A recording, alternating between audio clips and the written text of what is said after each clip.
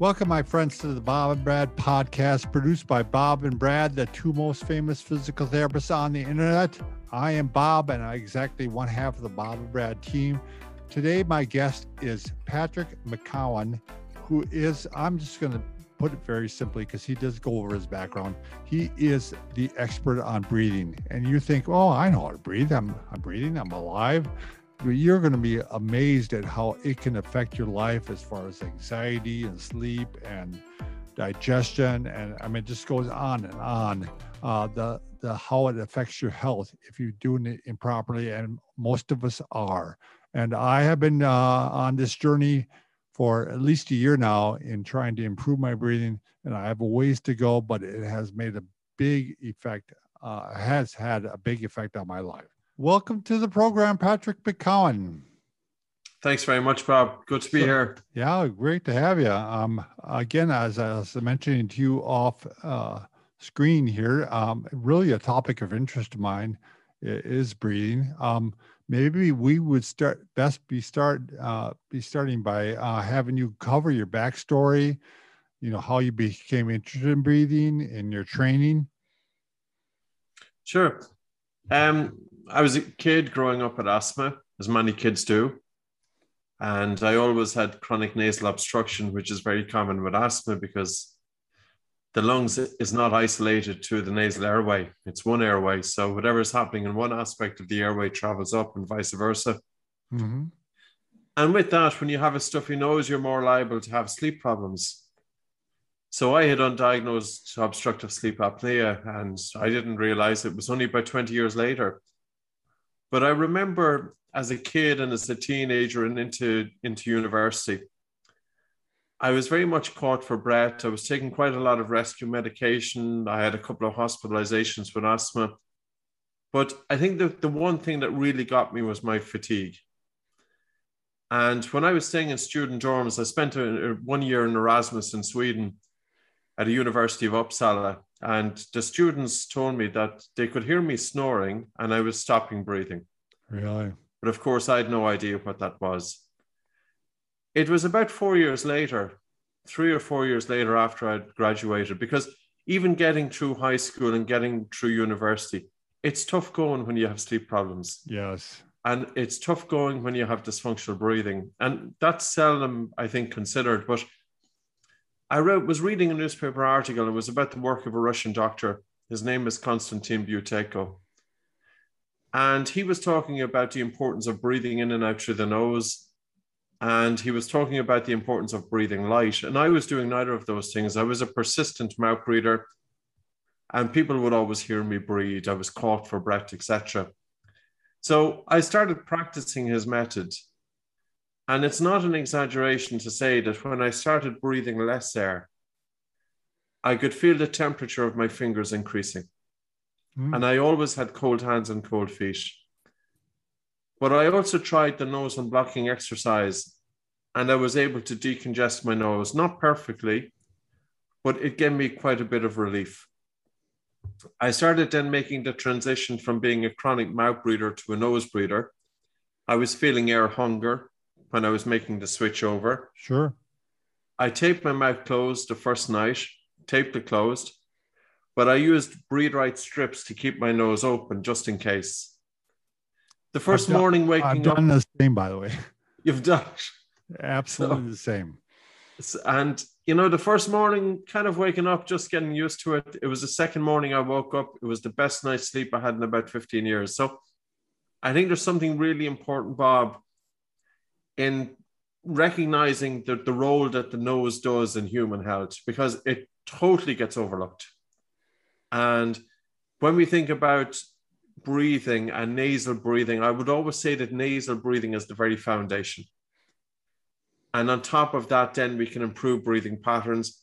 And I would also say that by changing breathing patterns, you can influence major disciplines of health. I agree 100%. You're preaching to the choir here because, I went through the same thing. A chronic mouth breather, and you can probably see from the structure of my face. I mean, So I started with the nasal strips, and I found out later that I no longer needed them. I don't know if your body seems to adapt, and Yes. structurally, and I haven't used them since. But I would even with the nasal strips kind of wake up like I'm not getting enough air, So Yeah. um, Yes. Yeah.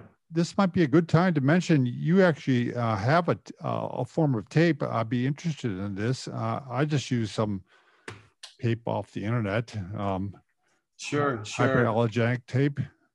Which we were using for about 15, 20 years, Mm-hmm. But it always came a problem when it came to children and teenagers, because I would say about 50% of the work that I was doing for health, 50% of people who I was working with were the youngsters.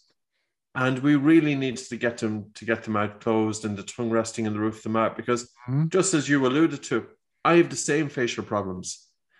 And what it does is it's not just aesthetically that it's not as pleasing, even though I have to say you're a very handsome looking man, Bob. I'll just put that in now. But where it really messes us up is it messes up our sleep. Yes, it does. Because when the jaws are set back and when the nostrils are pinched and when the nasal cavity is infringed and when the mouth is open and the tongue is encroaching the airway, and sleep is really important, that deep sleep for recovery. So Yes. the tape is MyoTape, and I'll do a demonstration of it. So the idea came for working with children, and then we started noticing actually it became popular with adults. And I think it makes sense because a lot of people, when they hear about taping the mouth, they feel it's totally off the wall. And it's the one thing that we do that just seems a little bit off the wall, but the motive is good. I'm sorry, this is making a bit of noise now, so I'll just take it out. No, I think I was a little bit of the same mindset that I was skeptical, but it has been a game changer without a doubt. I mean, yeah. And I wear it throughout the day quite often when I'm working The at tape it. as well. Yes, because I'm in such a habit of trying to breathe through the nose. So this tape goes now. This is the medium size, the only one I can get my hands on. So I'm going to stretch it just about 30%. Interesting. It's stretchable. It's elasticated. Yeah, that's way different. And it's pulling the lips together. So that helps to maintain lip closure. And then people don't be apprehensive about it when it comes to sleep. And of course, children as well. So we have children wear it during wakefulness to get them transitioning to nasal breathing. And, once the child is well able to adapt to nasal breathing during the day, then we consider it during sleep under supervision. But it's just one of those things. If I was to say the one tip that can offer the most is getting the mouth closed during sleep. Nobody should be waking up with a dry mouth in the morning. The sad thing is that most dentists will realize that their mouth breathing patients come in, they have more dental cavities, more gum disease, more bad breath. Absolutely.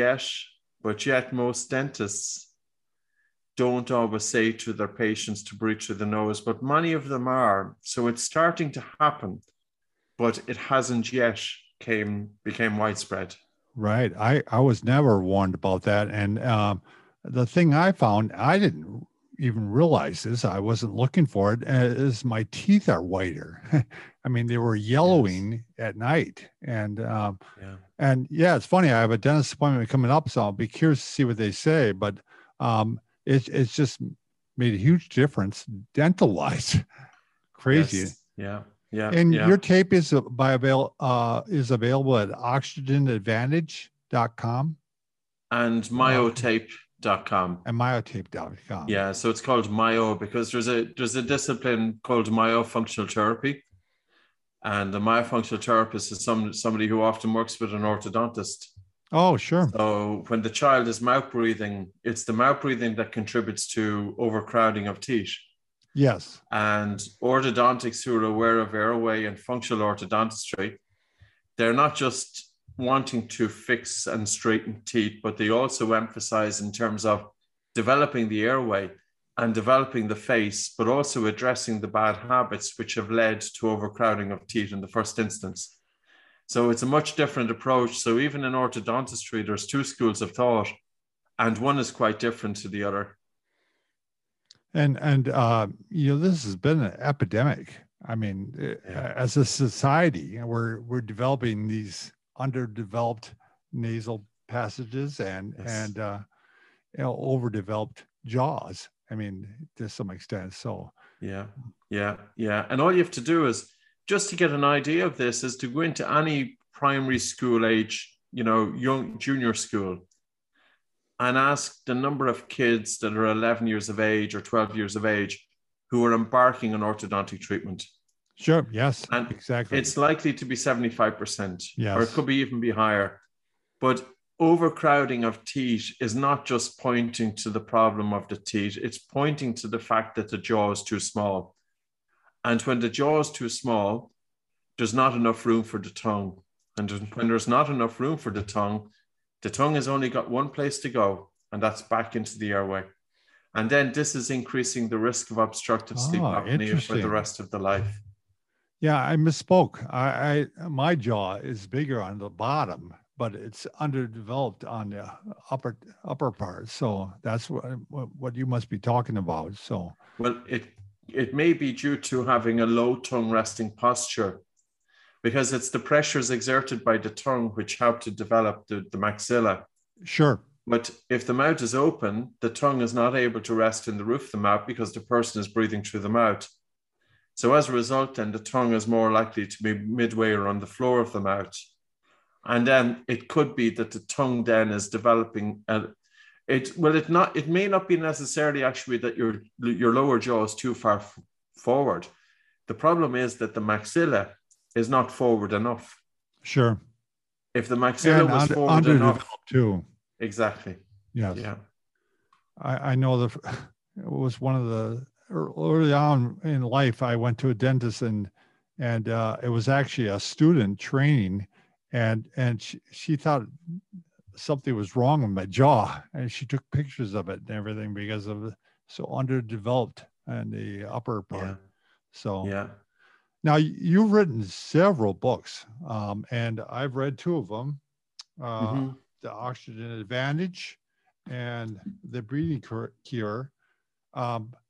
Would you like to just mention a few of your books? And they're available everywhere, I believe. Correct? Yes, yeah, they're still available. The first book I wrote, I suppose when I started off teaching breathing in 2002, nobody really wanted to take me seriously. And sure, I was talking about the importance of nose breathing and the importance of breathing to change your biochemistry, etc. And I was putting it out there that, at the time there were a couple of clinical trials using the Buteyko method for asthma, but again, nobody really knew about it. And I didn't feel that the healthcare profession wants to know about it either. So I started writing my first book in 2002 and 2003 to get it out into the hands of the general population and to show them, here are the exercises. So I simply just included every book. I've always included the exercises and let people practice it for themselves. Sure. And then they will know if there's truth in it by virtue of it works. Quite simple. Correct. So the first book I wrote was a book called Close Your Mouth. So the title is kind of self-evident. And the second one then was Asthma Free Naturally. And the third one then was Always Breathe Correctly, ABC. So that was for young children. So it was full color. And then I wrote a book with an orthodontist in 2010 called Buteyko Meets Dr. Mew.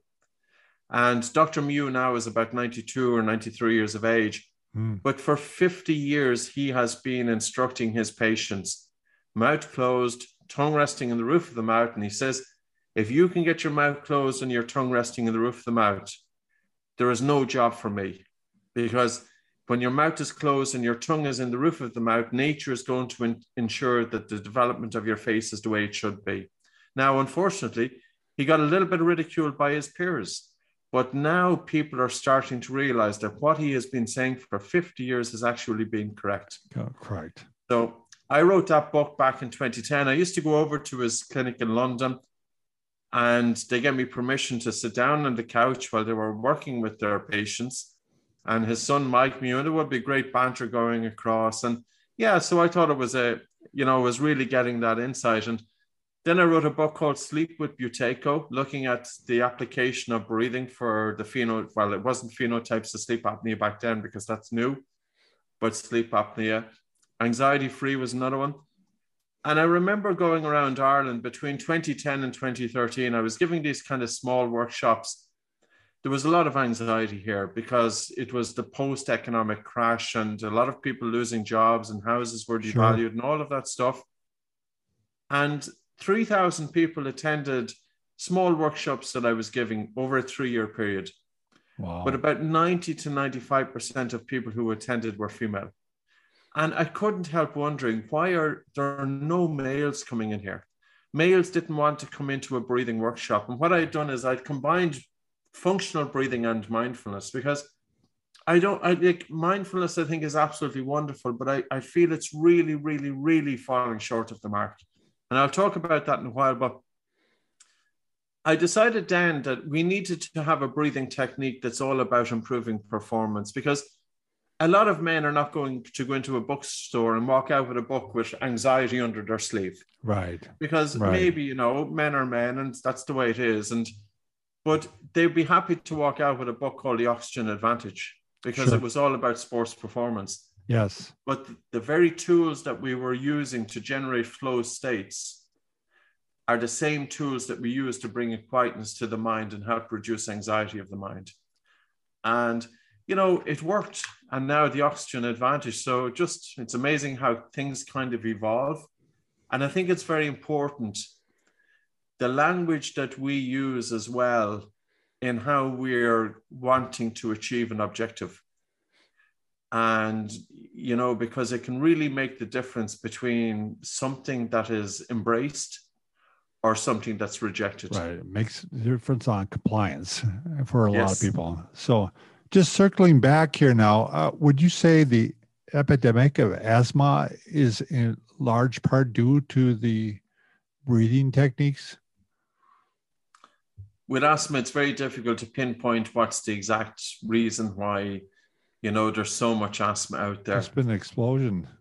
It has. Yeah. And it's been increasing for decades, and very much so in the countries with English speaking. So we're talking about Australia, New Zealand, the United Kingdom and Ireland, the USA and Canada. And it seems to be in that order, at least it was really for many years.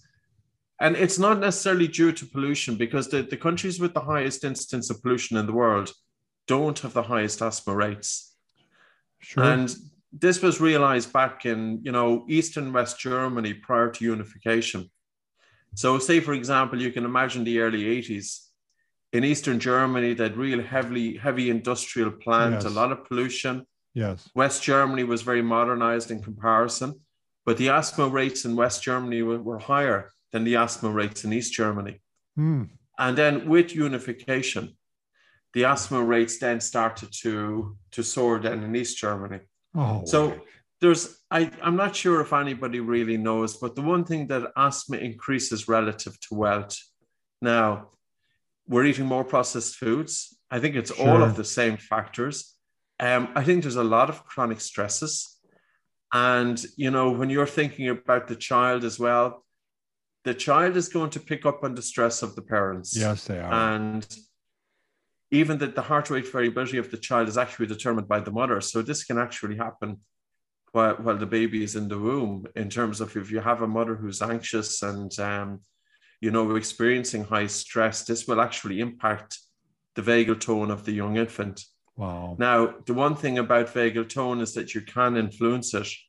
But I suppose here is the recognition, Bob. People with asthma breathe too much air. They typically breathe faster, they breathe harder, and they breathe upper chest. And many healthcare professionals will recognize that, yes, this is how a person with asthma breathes. And they will say, it's the narrowing of the airways which is causing dysfunctional breathing. And okay, there's merit there, but it neglects to recognize that the dysfunctional breathing is feeding back into the narrowing of the airways. Sure. That there's a feedback loop there. And that's really what I wanted to try and connect and Like I remember when I switched from mouth to nose breathing and did breathing exercises to breathe light and slow down my breathing. And in terms of the airways, the natural theory is that when you breathe through your nose, you pick up a gas called nitric oxide. Nitric oxide is antiviral, it's antibacterial. Nitric oxide also assists with redistribution of blood throughout the lungs. And it's known since 1988 that the pressure of oxygen in the blood is 10% higher with nasal breathing than with mouth breathing. Now, despite this, how many people with asthma are going around with their mouth open? Not 100% of the time, but if they go for a walk, if they go to the gym, they're sleeping with their mouths open at night. Right. They can have their mouths open when they are distracted. And with asthma, you don't just have inflammation of the lungs, you have also inflammation of the nose. And with inflammation of the nose, it doesn't feel comfortable breathing through the nose. So it's inevitable that the person is going to breathe through the mouth. Mouth breathing is taking cold, dry, unfiltered air into the airways, and this is going to cause airway narrowing. So it really just makes sense, because when it comes to the human mouth and the nose, if we were to ask the question, if I was to look into somebody's mouth and if I was to ask, what part of the mouth is devoted exclusively to breathing? The answer is that there is no part of the mouth. The mouth has absolutely no function when it comes to breathing. The mouth is simply a hole. So it's an entry point that air can go straight down the throat. It's the nose that does all the work. And even in posture and in balance, in functional movement, in recruitment of the diaphragm, in oxygen uptake, in oxygen delivery, in slow breathing, because slow breathing too during rest and during sleep is very important for balance of the autonomic nervous system. So we should be seeing mouth breathing as an emergency response. You know, traditionally throughout our evolution, our ancestors breathed through their mouth when they were in fight or flight. But now we are breathing through the mouth chronically, and that's going to increase in sympathetic drive. And the problem with that is that chronic stress physiologically contributes to inflammation. So there's so many different links. And the other thing about mouth breathing is that it's known that the resistance to your breathing during wakefulness, when you breathe through your nose does impose a resistance to your breathing that's about 2 to 3 times that of the mouth. But this is beneficial because it's slowing down the air. It's giving enough time for oxygen to transfer from the lungs to the blood. Nasal breathing, when you're breathing through the nose, it's helping to add an extra load onto the diaphragm. This may help to maintain good diaphragmatic tone and good function of the diaphragm. But mouth breathing during sleep is what causes resistance. So when you breathe through your mouth during sleep, your mouth imposes a resistance to your breathing that's 2.5 times that of the nose. You want resistance to your breathing during the day, but you don't want resistance to your breathing during sleep. So people who wake up with a dry mouth in the morning, they're more likely to experience insomnia because of the faster breathing and the upper chest breathing, snoring, and obstructive sleep apnea. And a recent paper, even in the Laryngoscope, it was published in May of 2020, looked at 95 individuals with established obstructive sleep apnea.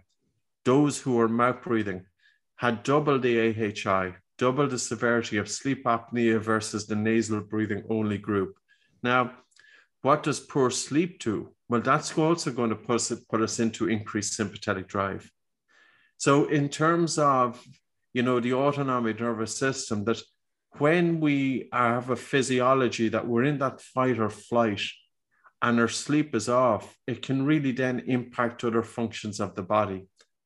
And this is the one thing that breathing has, because when we can change breathing patterns, we can change states. We can help to bring a balance in the autonomic nervous system. We can help to stimulate the vagus nerve. We can help to strengthen the sensitivity or strengthen the baroreflex. And we can help, with that balance then. And this comes across a number of conditions, including diabetes, including epilepsy, including obstructive sleep apnea, but also PTSD, anxiety, depression, panic disorder, irritable bowel syndrome. asthma, COPD, chronic fatigue, fibromyalgia, and even now working with people with long COVID. And I have to say, when I hear sometimes people say, well, sure, COVID is COVID and there's no problem at all. And like, I'm not going to do any scaremongering, but if you actually see people who are trying to recover from long COVID, you will realize that this is a tough condition. Yes, it is. Yes, and, you know, I've seen and I worked with many people with chronic fatigue syndrome over the years. Chronic fatigue syndrome can be a tough condition, but long COVID is worse. And would you say now, would you talk about running? When you run, yes. I know that people can train themselves to still breathe through the nose when they're running, but when you have a high intensity running, sprinting, I mean, switch to mouth breathing. Yeah, it's switch to mouth breathing. Yes. Yeah. But for long distance, you can get to the point where I found now what I do is I breathe in through the nose and out through the mouth.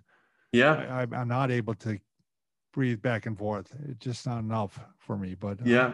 Nasal breathing during running for the recreational athlete, we would always say, do your best to breathe in and out through your nose. It just doesn't make sense to be mouth breathing during physical exercise because mouth breathing is typically fast and shallow breathing.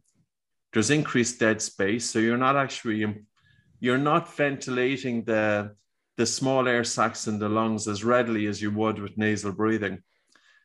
With nasal breathing also, you've got better recruitment of the diaphragm, and optimal movement of the diaphragm is necessary for the generation of intra-abdominal pressure because the diaphragm breathing muscle is not just for respiration, but it also provides stabilization for the spine. And 50% of people with lower back pain have dysfunctional breathing. So in terms of when people think even of core strength, they're thinking of strengthening and working the abs, but the abs, of course, are only got one part of it. And we have to think of the core as a box. You've got the diaphragm as the roof. You've got the pelvic floor. You've got the spinal muscles, and you've got the abs to the front. Sure. And functional breathing plays a role with that. So functional breathing and functional movement go together. Now, when you do physical exercise with your mouth closed, your nose is also protecting your airways. So we spoke about, asthma, exercise-induced asthma, because your nose is moistening and warming the incoming air, and the air is coming in filtered into the lungs. And it's at the perfect, condition for oxygen transfer to take place. But also, when you breathe through your nose during physical exercise, it's a little bit tougher. And the reason that it's more difficult is that nasal breathing will lead to an increase of carbon dioxide in the blood. Because carbon dioxide, number one, is going to be produced from your metabolism. When you're going for your run, you've got an increased metabolic rate. You're working your muscles harder. Those muscles are producing more carbon dioxide. With nose breathing, the carbon dioxide is not able to leave the body quickly enough through the nose because the nose is a smaller exit than the mouth. And as a result, carbon dioxide increases in the blood during physical exercise. But as carbon dioxide increases in the blood vessels dilate. And also, as carbon dioxide is increasing in the blood, hemoglobin, which is the main carrier of oxygen, releases more oxygen to those working muscles. If we ordinarily do our physical exercise with the mouth open, our breathing, our ventilation will increase proportionately to carbon dioxide production.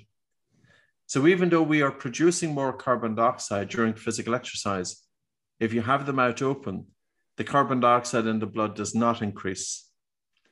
But if you do your physical exercise with your mouth closed, you get the benefit of the increased carbon dioxide and drop to blood pH.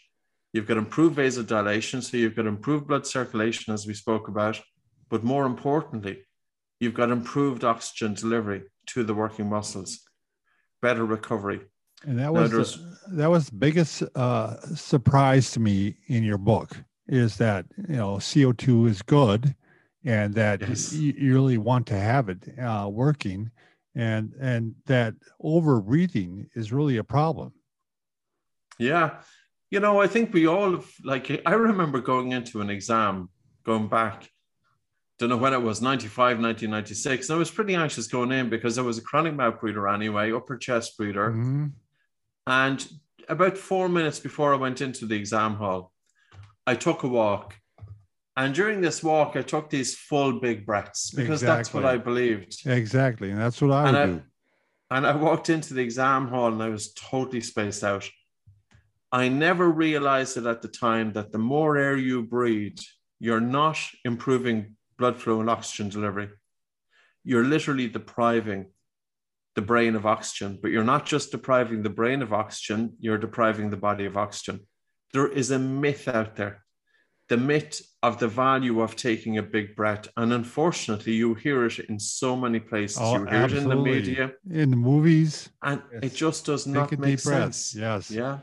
But I suppose, what is a deep breath? You know, a deep breath in the true sense of the word basically just means that you have recruitment of the diaphragm.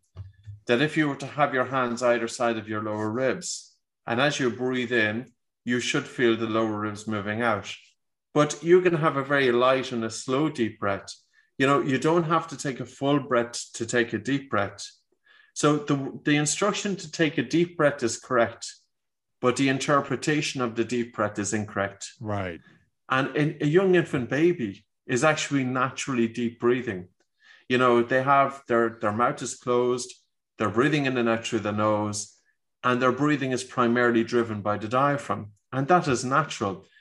A dog, you know, when the dog doesn't have his mouth open, when it's not so hot outside, for example, the cat, all animals pretty much are breathing with optimal movement of the diaphragm. But the human being, and it's probably due to, you know, certainly a contribution of chronic stress, trauma, but even excessive talking, you know. Do you think our ancestors were talking for 4 or 5 hours or 6 hours a day continuously? You know, can you imagine some guy sitting around a cave fire and this guy doesn't stop talking for 4 or 5 or 6 hours? He'd have driven everybody loony. Right. So we didn't do it as part of our evolution, but now we do it as part of our job. And people don't realize that if you are talking for 4 or 3 hours even a day, that's increasing the respiratory rate, it's increasing the tidal volume, it's causing you to breathe more air. And the more air you breathe, it's reducing blood flow and oxygen delivery to the brain. And that's why we are so tired if we talk for prolonged periods of time. But really unfortunately, hard concept for me to understand. Yeah. It really was. But you know what? I suppose a good way to test it out is actually do the opposite. You know, like if somebody was sitting there and I would say to them, well, what I would like you to do is really slow down the speed of the air coming into your nose and then have such a soft and slow and relaxed and gentle exhalation. And as you breathe in, can you breathe in through your nose almost that you can hardly feel any air coming into your nose? So you're breathing in so subtly that the fine hairs within the nostrils do not move. And during the exhalation, you're having such a prolonged and relaxed and a slow and gentle exhalation. And as you do that, it's likely that you will feel a need for air. Yes. And the need for air is signifying that carbon dioxide is increased in the blood. But as carbon dioxide increases in the blood vessels dilate. So I suppose a trick for any of your listeners is, if you practice breathing less air for 4 minutes, are you able to influence the temperature of your fingers? And as you do that, pay attention to the saliva in your mouth. Because very often that even though you will feel an air hunger, and the air hunger should be tolerable, it shouldn't be stressful. If you find the air hunger stressful, of course, take a rest. But as you gently soften and slow down and breathe less air into your body, carbon dioxide is increasing in the blood because it cannot leave the body so quickly through the lungs. This will help improve your blood circulation, but also your oxygen delivery. But it also stimulates the vagus nerve. And the vagus nerve is innervating all of the major organs. And 80 to 90% of the communication of the vagus nerve is from the body up to the brain. When there's an increase in carbon dioxide in the blood, it stimulates the vagus nerve. The vagus nerve secretes acetylcholine, a neurotransmitter, And this causes a slowing of the heart, and the brain interprets then that the body is safe, and the brain will send signals of calm to the body. So when you practice breathing a little bit less air for about 3 or 4 minutes, check the saliva in your mouth. And if you have increased watery saliva in your mouth, it's telling you that your body is ready for the digestion of food. When we are ready for the digestion of food, we are in a state of relaxation. And conversely, when we are stressed, our mouth goes dry. Makes and sense. I suppose the one thing about this, Bob, is that I was listening to a podcast by Dr. Rangan Chatterjee. He was interviewing a brain surgeon, Dr. Rahul. And the brain surgeon said, if I get into a tricky situation, now you can imagine a brain surgeon getting into a tricky situation. Right. It's not, there's not going to be too many, more trickier situations than that. That's but pretty much that's absolutely. Yeah.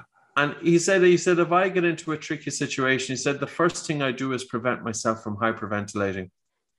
And he said, people think that I'm born with nerves of steel. And I said, I was thinking to myself, of course this doctor knows this, but why doesn't everybody else know it? Why doesn't the young kid in school know it? Why doesn't the university student, the corporate worker know it, the family person? We all need to know this, that we can change our state. And if I was to say to somebody listening, if you were to take one thing out of this, when you think of the breath coming into your nose and the breath leaving the nose, it's not so much the inhalation that determines the relaxation response. It's the exhalation. If you breathe out fast during rest, it's a stressor. And the brain interprets that the body is under threat. But if you breathe in soft through your nose, and if you breathe out really slowly through your nose, the brain interprets that the body is safe, and the brain sends signals of calm. So the next time that you are in a difficult situation, bring some attention onto your breathing. Nobody will know you're doing it. Take a soft breath in through your nose and have a really slow and relaxed and prolonged exhalation. Because this way, the body is telling the brain that everything is okay. And then you will be better able to make rational decisions and planning. Because if, for example, when we get into a difficult situation and we start hyperventilating, and all hyperventilating means that it's not that we're having an acute hyperventilation attack. It just means that our breathing gets a little bit faster and harder. The brain interprets that the body is under threat. And when the brain interprets the body is under threat, the brain is here to protect the body. And all the brain wants to do is to get you to hell out of that situation. Sure. It's not a time for planning. And it's kind of ironic, Bob, the time that we need to have 100% of brain function, we don't when it's a difficult situation. And this determines a leader, because a leader can be recognized by how well they do when there is a difficult situation. If you think of a football game, for example, the leader is the person when the team is losing the match and you've got one individual in the team, and regardless of what's happening, that individual is still able to rally the troops and get the motivation going and get the team back on board. That's a leader. And really about being able to change our states will give us our ability to remain composed in a difficult situation. It's a good place to be. Well, one thing I found, and I'm sure you'll agree with this, is I've found that my blood pressure has also dropped. Your buttons it's dropped about 15 points. I mean, and it's the only thing I changed was the tape of the mouth at night, and so and yes, we'll talk about anxiety too in the vagus nerve. Maybe if you want to mention now. To see where people, first off, I want to make sure that everybody knows we're covering a lot of information here, and that it's going to be, it might be to your advantage to grab one of Patrick's books, because he's takes the time and explains all what he's going over today. But maybe if you want to talk about the Bolt exercise and Oh, yes. Yeah. the So, level test. yeah. So the Bolt is, we call it like the body oxygen level test, just so people can remember it. This gives you, it's a good indicator of how well or how poorly an individual is breathing. And this is when you're sitting down for about 5 minutes and you're resting, and you're better off doing it in the comfort of your own home where you don't feel any psychological pressure. And to take a normal breath in and out through your nose and pinch your nose and hold your nose and time it in seconds. How long does it take until you feel the first definite desire to breathe? And then to let go, to breathe in through your nose. You're breathing at the end of the Bolt score, or you're breathing at the end of the breath hold time. It should be normal. So I'll just repeat that again. So you're sitting down, you have normal breathing for a few minutes.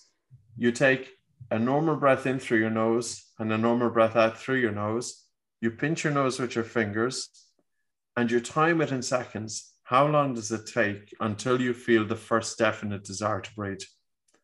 When you let go, your breathing should be normal. Now, Patrick, I do want to ask you about that because sure, it's a little bit subjective. Because when do I feel the need to breathe? And I can hold it longer, of course. And I mean, do I get to a point where I can hold it? Or, I mean, I really had trouble with this. There's a couple of points, Bob. The one thing is that at the end of the breath hold, your breathing should be normal. So you shouldn't have to try and force it into place. Gotcha. Otherwise, I was holding it too long. And the second thing is that normally the first definite desire to breathe, it corresponds with an involuntary contraction of the diaphragm. Gotcha. And so, say, for example, so there's three things we could pay attention to. Number one, you're holding your breath until you feel the first definite desire or first stress to breathe. So that's going to be a cognitive feeling. Number two, you're holding your breath until you feel the first involuntary contractions of the diaphragm. And also when you resume breathing, your breathing should be fairly normal. And, it is tricky enough to be honest with you, but even if you get it fairly reasonably accurate, the main thing is not per se your number, but the real thing is, are you able to improve it? Gotcha. And so I'll give you some. Yeah. Sorry to cut across. I was just going to say, use the same technique every time, obviously. Yes, exactly. That's it. Yeah. And to give you some significance of it, there was a Professor Kyle Kiesel. He's a physical therapist from Evansville University. And he did a study that was published in 2018. He looked at 51 individuals. He looked at their breathing from a biochemical point of view and a biomechanical point of view and a psychophysiological point of view. And that's generally how researchers will investigate breathing. They will look at breathing across three dimensions. Out of the 51 individuals, only 5 of them had normal breathing. Only 5. The rest of them either failed one dimension or 2 dimensions or all 3 dimensions. But his conclusion was, the Bolt score is a good indicator of a person's functional breathing patterns. You don't have to measure the biochemistry, the biomechanics, and psychophysiologically. You simply measure breath hold time. And his conclusion was that if your breath hold time is above 25 seconds, there is an 89% chance that this functional breathing is not present. Now, he included 4 questions as well. Those questions were, do you feel tired? Do you feel tense during the day? Do you wake up with a dry mouth? And do you have cold hands? I wouldn't even worry about the 4 questions because the 4 questions are common symptoms of hyperventilation. And what's the significance of a Bolt score? Well, if you have a Bolt score of, say, less than 20 seconds, it will indicate that your breathing is a little bit faster, a little bit upper chest, more likely to have irregular breathing, more likely to feel that you're not getting enough air, more likely to be breathless during physical exercise. Now, of course, 20 seconds is not too bad.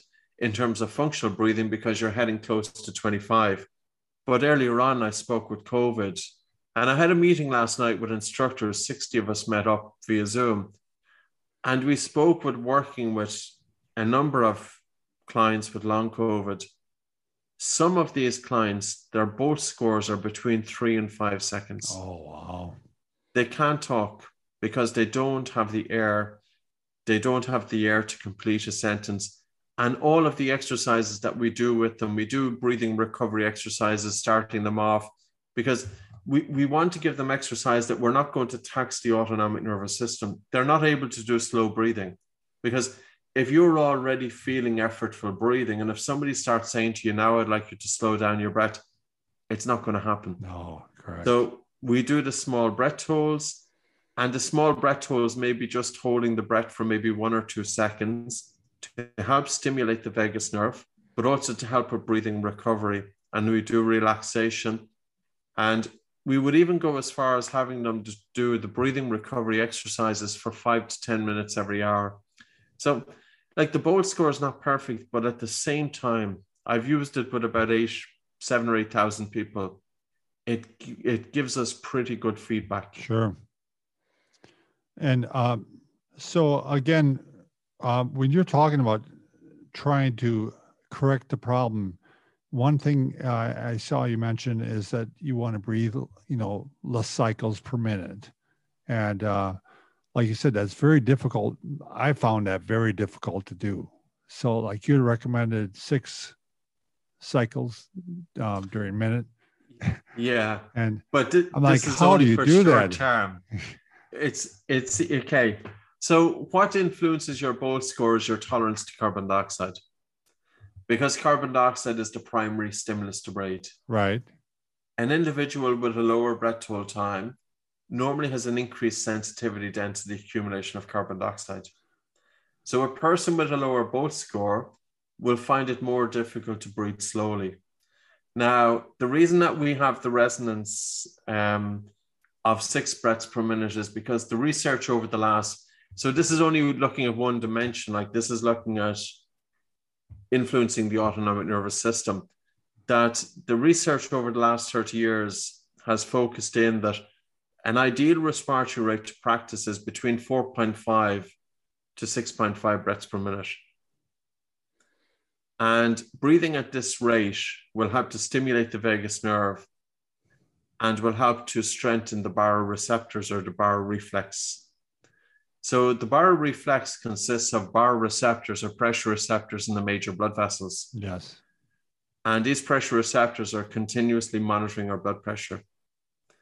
When our blood pressure increases, the baroreceptors send signals to the blood vessels via the brain for the blood vessels to open up so that the blood pressure can come down. Gotcha. And conversely, somebody with lower blood pressure, the baroreceptors should pick up that the blood pressure has lowered, and the baroreceptors will send signals to the blood vessels via the brain for the blood vessels to constrict to normalize blood pressure. The sensitivity of these baroreceptors provides you very good feedback of the overall functioning of the autonomic nervous system. And if we can improve the sensitivity of the baroreflex, we can improve health. We can help to bring a balance in the autonomic nervous system. Now, there's an interesting aspect of this. There's an Italian cardiologist called Bernardi, and I can send you on the papers later. He looked at different prayers from different faiths. And he looked at the rosary that's taken from the Catholic religion, and he looked at yoga mantras. And when people were practicing the rosary or the different mantras in yoga, now he honed in on one in particular, it naturally brought down the respiratory rate to 6 breaths per minute. That's funny you say that. I had this. Amazing. Yeah, I know. I had this sense that's part of what the rosary did, is that the chanting and the breathing, and it was, I thought there was some benefit there beyond, spiritual. So yes, yeah, I find it fascinating. Yeah, like so I absolutely, can you imagine that whoever was the creator of the mantra, the rosary, Right. that they were able to get it right down to that Exactly. 6 perfect breaths per minute, the optimal respiratory rate. Now, I suppose some people are going to say, well, should I be breathing like this all day long? No, no, no, no, no. You practice breathing like this for maybe 10 minutes twice daily. Gotcha. And if you do that, that will give you benefits, and those benefits will carry into your normal everyday life. I see. That helps a lot. Because I thought, oh my gosh, I'm way off Yeah. here and I'll never get that.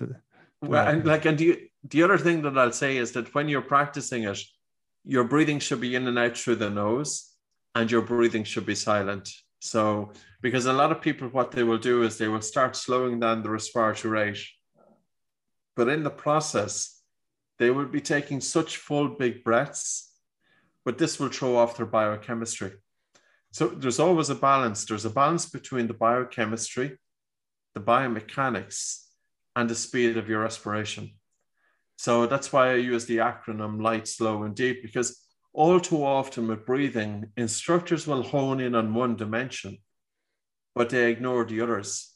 So say, for example, you might have a physiotherapist who's focusing on the biomechanics. You might have a heart math instructor who's focusing on resonance frequency breathing. Mm-hmm. A Buteyko instructor, my background, is focusing primarily on the biochemistry. But breathing is not just one dimension. And that's with the Oxygen Advantage. You kind of give me the freedom to bring in anything outside of the tradition, because with breathing, it's very often taught according to a tradition. And this can be a little bit constraining because, if you're taught by your master, you don't want to deviate outside of the Correct. teachings of your master, because you might have a sense of betrayal. But it doesn't provide a breathing ground for learning, because with breathing, the science is moving on all the time. And with the Oxygen Advantage, there was no tradition. There's no master, Sure. We can look at breathing from so many different dimensions, and it has gave us a tremendous freedom, but also, I suppose, a thirst for delving deeper into the whole application of breathing, because this is a vast, vast area. Well, I'll tell you, we don't have that much time left. I want to get to some of these areas. You've talked about the vagus nerve quite often, and really, I want to talk about how breathing exercises can help anxiety per se. I mean, obviously, Yes. It makes sense. You can slow down the sympathetic nervous system, and that's going to tell your body that you're no longer in fight or flight, and you're going to relax. So Yes. There's a few aspects to it. For any person with anxiety and depression and PTSD and panic disorder, the first thing that I would say is look at your sleep quality. That's by far the most important thing. However, your quality of sleep is going to be influenced by how you breathe during sleep. Now, if I read any books on sleep, we'll be hearing, don't be looking into your screens late at night. Right. Don't be eating food. Don't be drinking alcohol. Make sure your bedroom is cool. Make sure there's no sound, etc. All good stuff, but it has missed the elephant in the room. Right. And the elephant in the room is the importance of breathing in and out through the nose. There is very little research on the incidence of mouth breathing in the adult population. My own experience working with groups of people over the years, it's likely to be about 50%. That 50% of people, adults, are waking up with a dry mouth in the morning.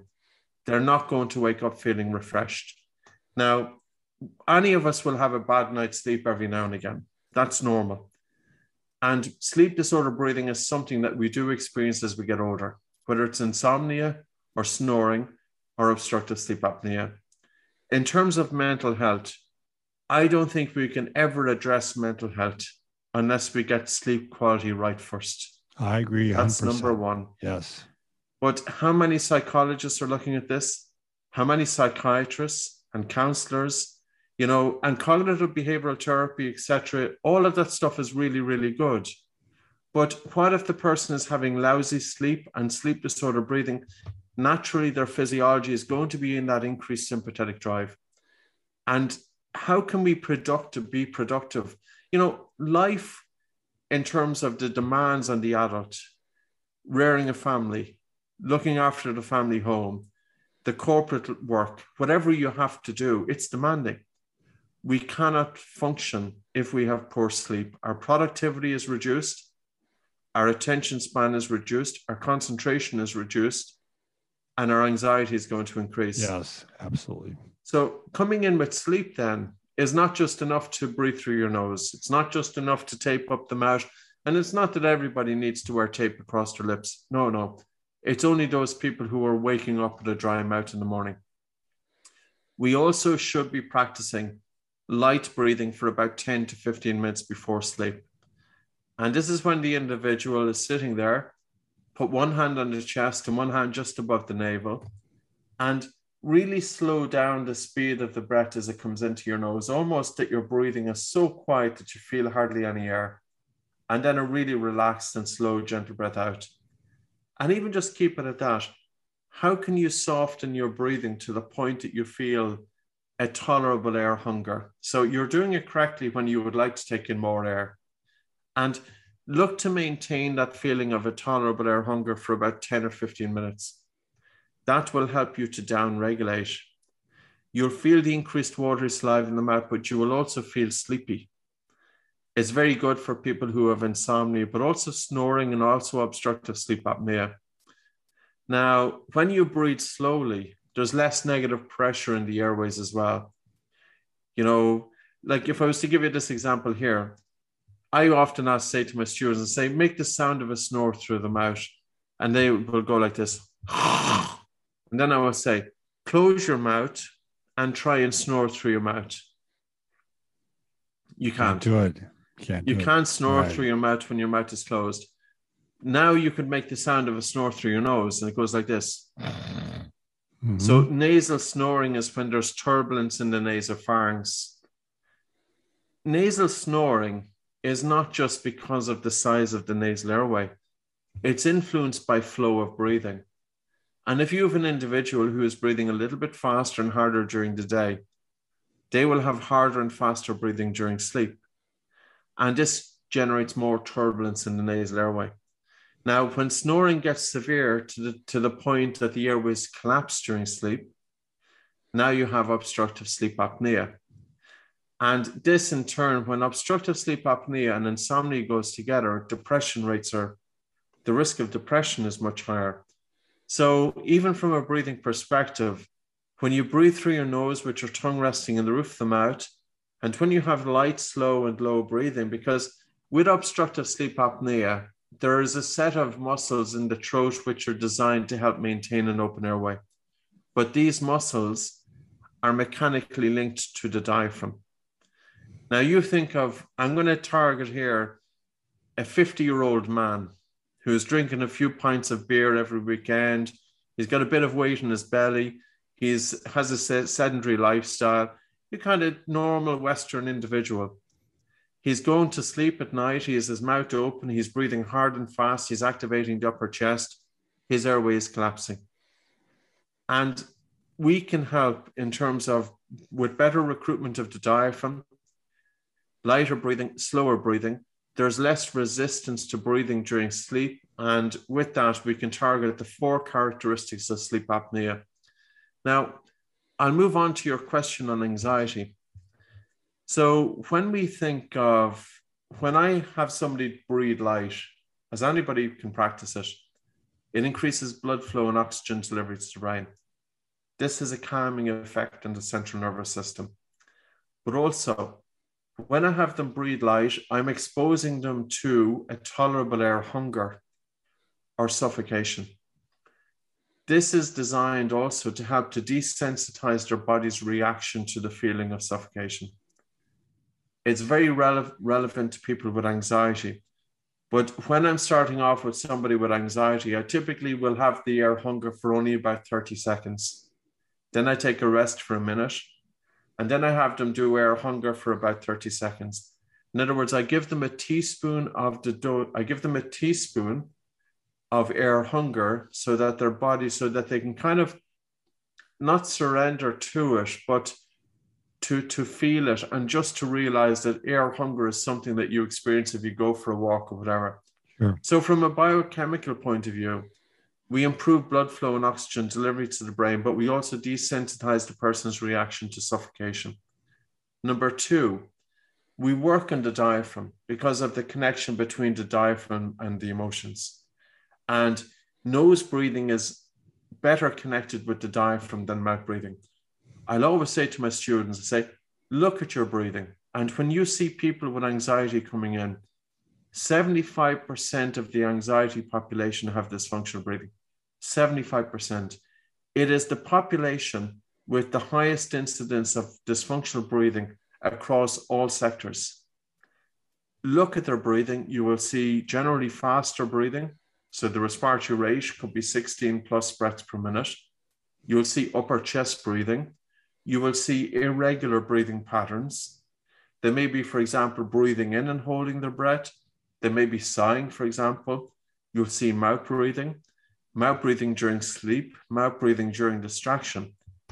And this in turn is feeding into the anxiety, because it's not just that the stress and anxiety is changing our breathing patterns. Of course, our breathing changes when we get into a difficult situation. However, if we are breathing with dysfunctional breathing, we are feeding into that anxiety and stress continuously. So from a biomechanical point of view, it's very important to breathe through your nose and with better recruitment of the diaphragm. And as I said, I ask my students often to look down at their chest and take a breath through the mouth. And when you breathe through your mouth, you will typically see that you engage the upper chest. Now, I have to say this because there are so many disciplines which focus on improving recruitment of the diaphragm, but they don't encourage their students to breathe in and out through the nose. I don't think we're going to get a long-term success in terms of activating the diaphragm muscle, you know, and of course, every breath that we take, we are using the diaphragm, but the key is the degrees to which we are using it. And then from a resonance frequency point of view, slowing down the respiratory rate down to that between 4.5 and 6.5 breaths per minute. But oftentimes I will start off just to slow down the respiratory rate to 10 breaths per minute. I will have the student breathe in gently for 3 seconds and out for 3, and in for 3 and out for 3. And the reason that I want to bring in that kind of regular breathing pattern is because very often they have irregular breathing. And I want them to practice breathing regular according to a time, almost that we want to change the software in the brain, that we want to change the habit of breathing.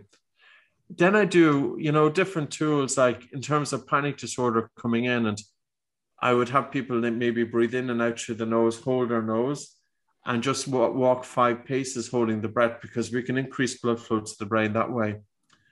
Relaxation, humming, because it helps to stimulate the vagus nerve as well, and good sleep. So I think from an anxiety and a mental health point of view, it's not just about taking these full big breaths. It's really for the instructor. And I would love to see the day that yoga instructors knew about the 3 dimensions of breathing, because yes, you can imagine all of the people who attend yoga for anxiety. And if that instructor could gently soften the breathing patterns and expose their students to increased carbon dioxide, because when you expose your body to increased carbon dioxide, it improves your tolerance of CO2. With an improved tolerance of CO2, your breathing naturally becomes slower. When your breathing is naturally slower, when you have control over the breath, you have more control over the mind.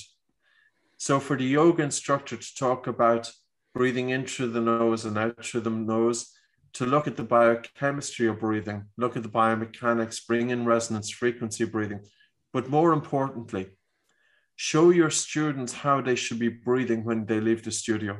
How do you breathe when you walk down the street? How do you breathe when you get into that tricky situation? You know, should you respond with hyperventilation? Because all it takes is 90 seconds to help dampen the stress response. And there's more to this, because, like, I'll give you an example.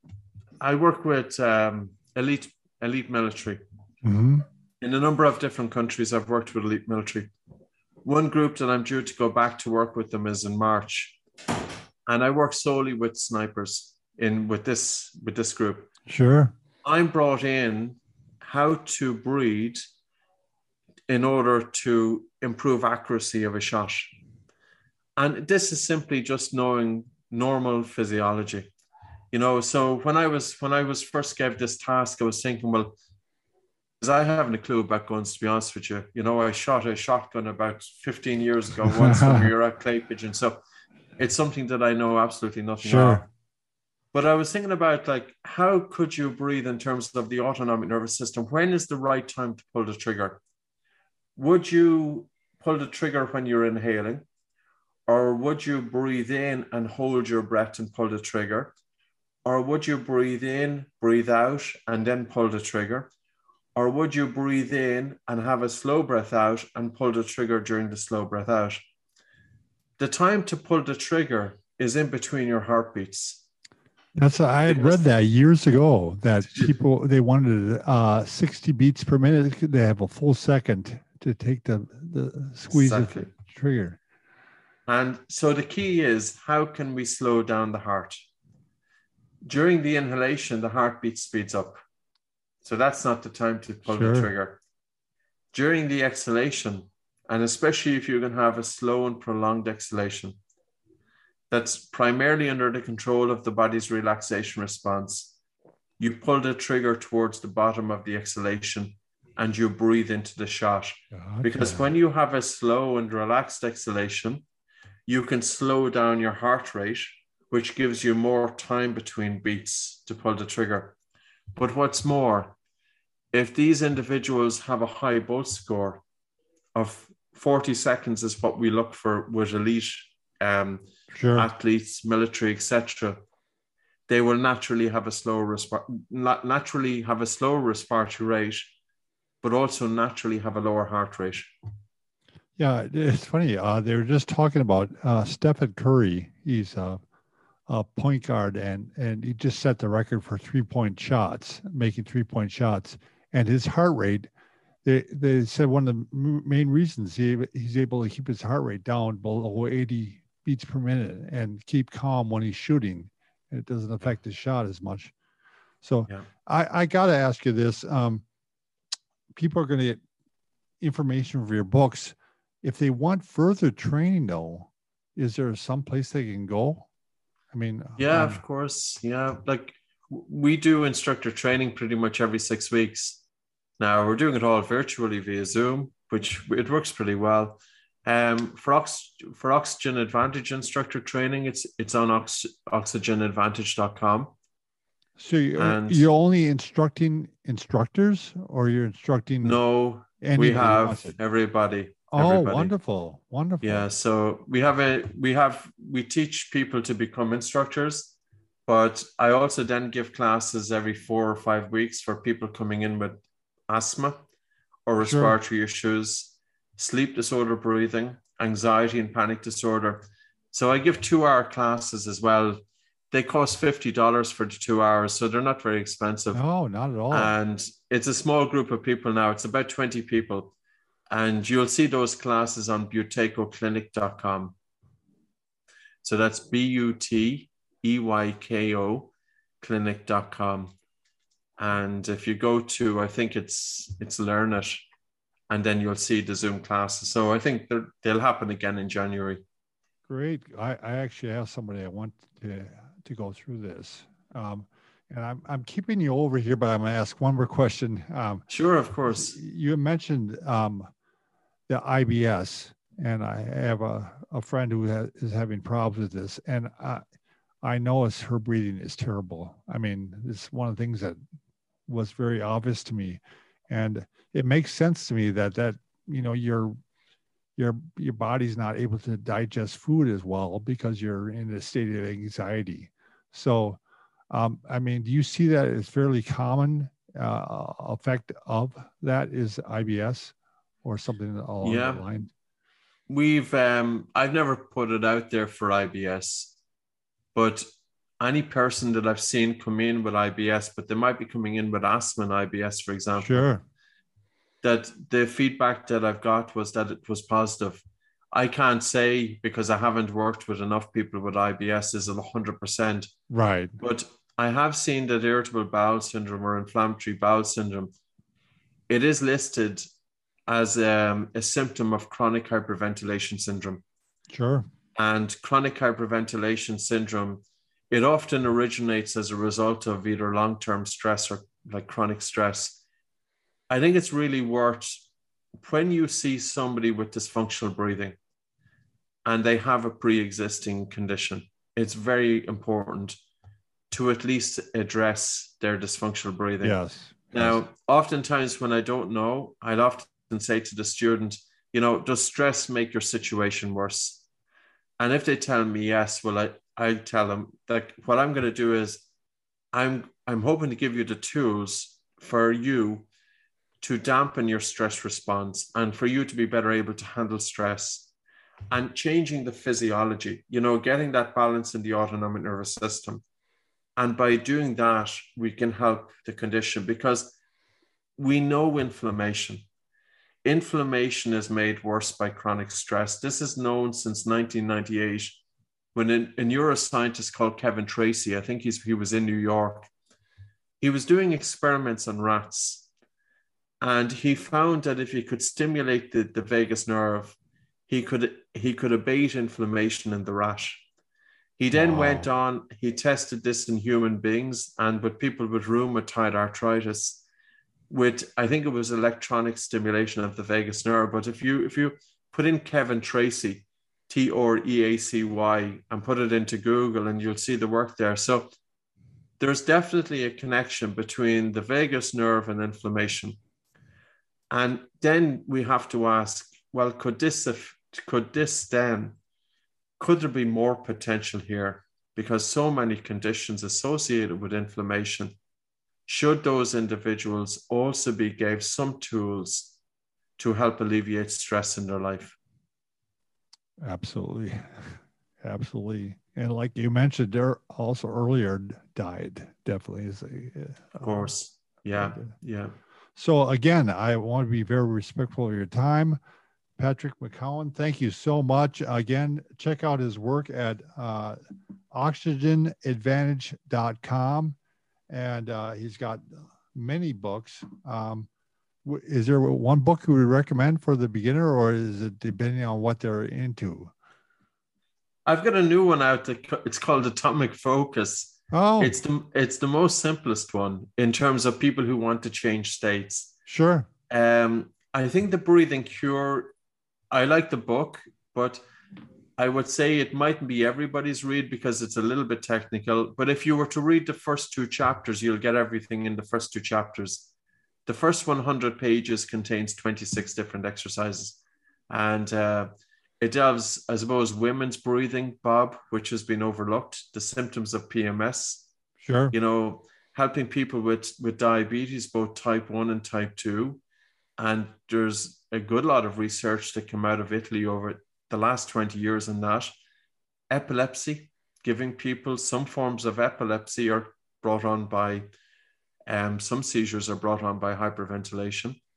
Asthma, sleep apnea, children's development. So I suppose if people want sports performance, it would be the Oxygen Advantage. Yes. Yeah. If you want to delve into health, it's going to be The Breathing Cure. And if you want to delve into improving concentration and focus and attention span, it's the book Atomic Focus. And I'll tell you, I just, as a personal testimony, this is not hyperbole. I mean, it's crazy how much breathing can change your life and your health. So thanks again, Patrick McCowan, for being on. Love to have you anytime. And again, make sure you check out his books and his website. We'll have down below too listed. So thanks everybody for listening. Pleasure. Thank you, Bob.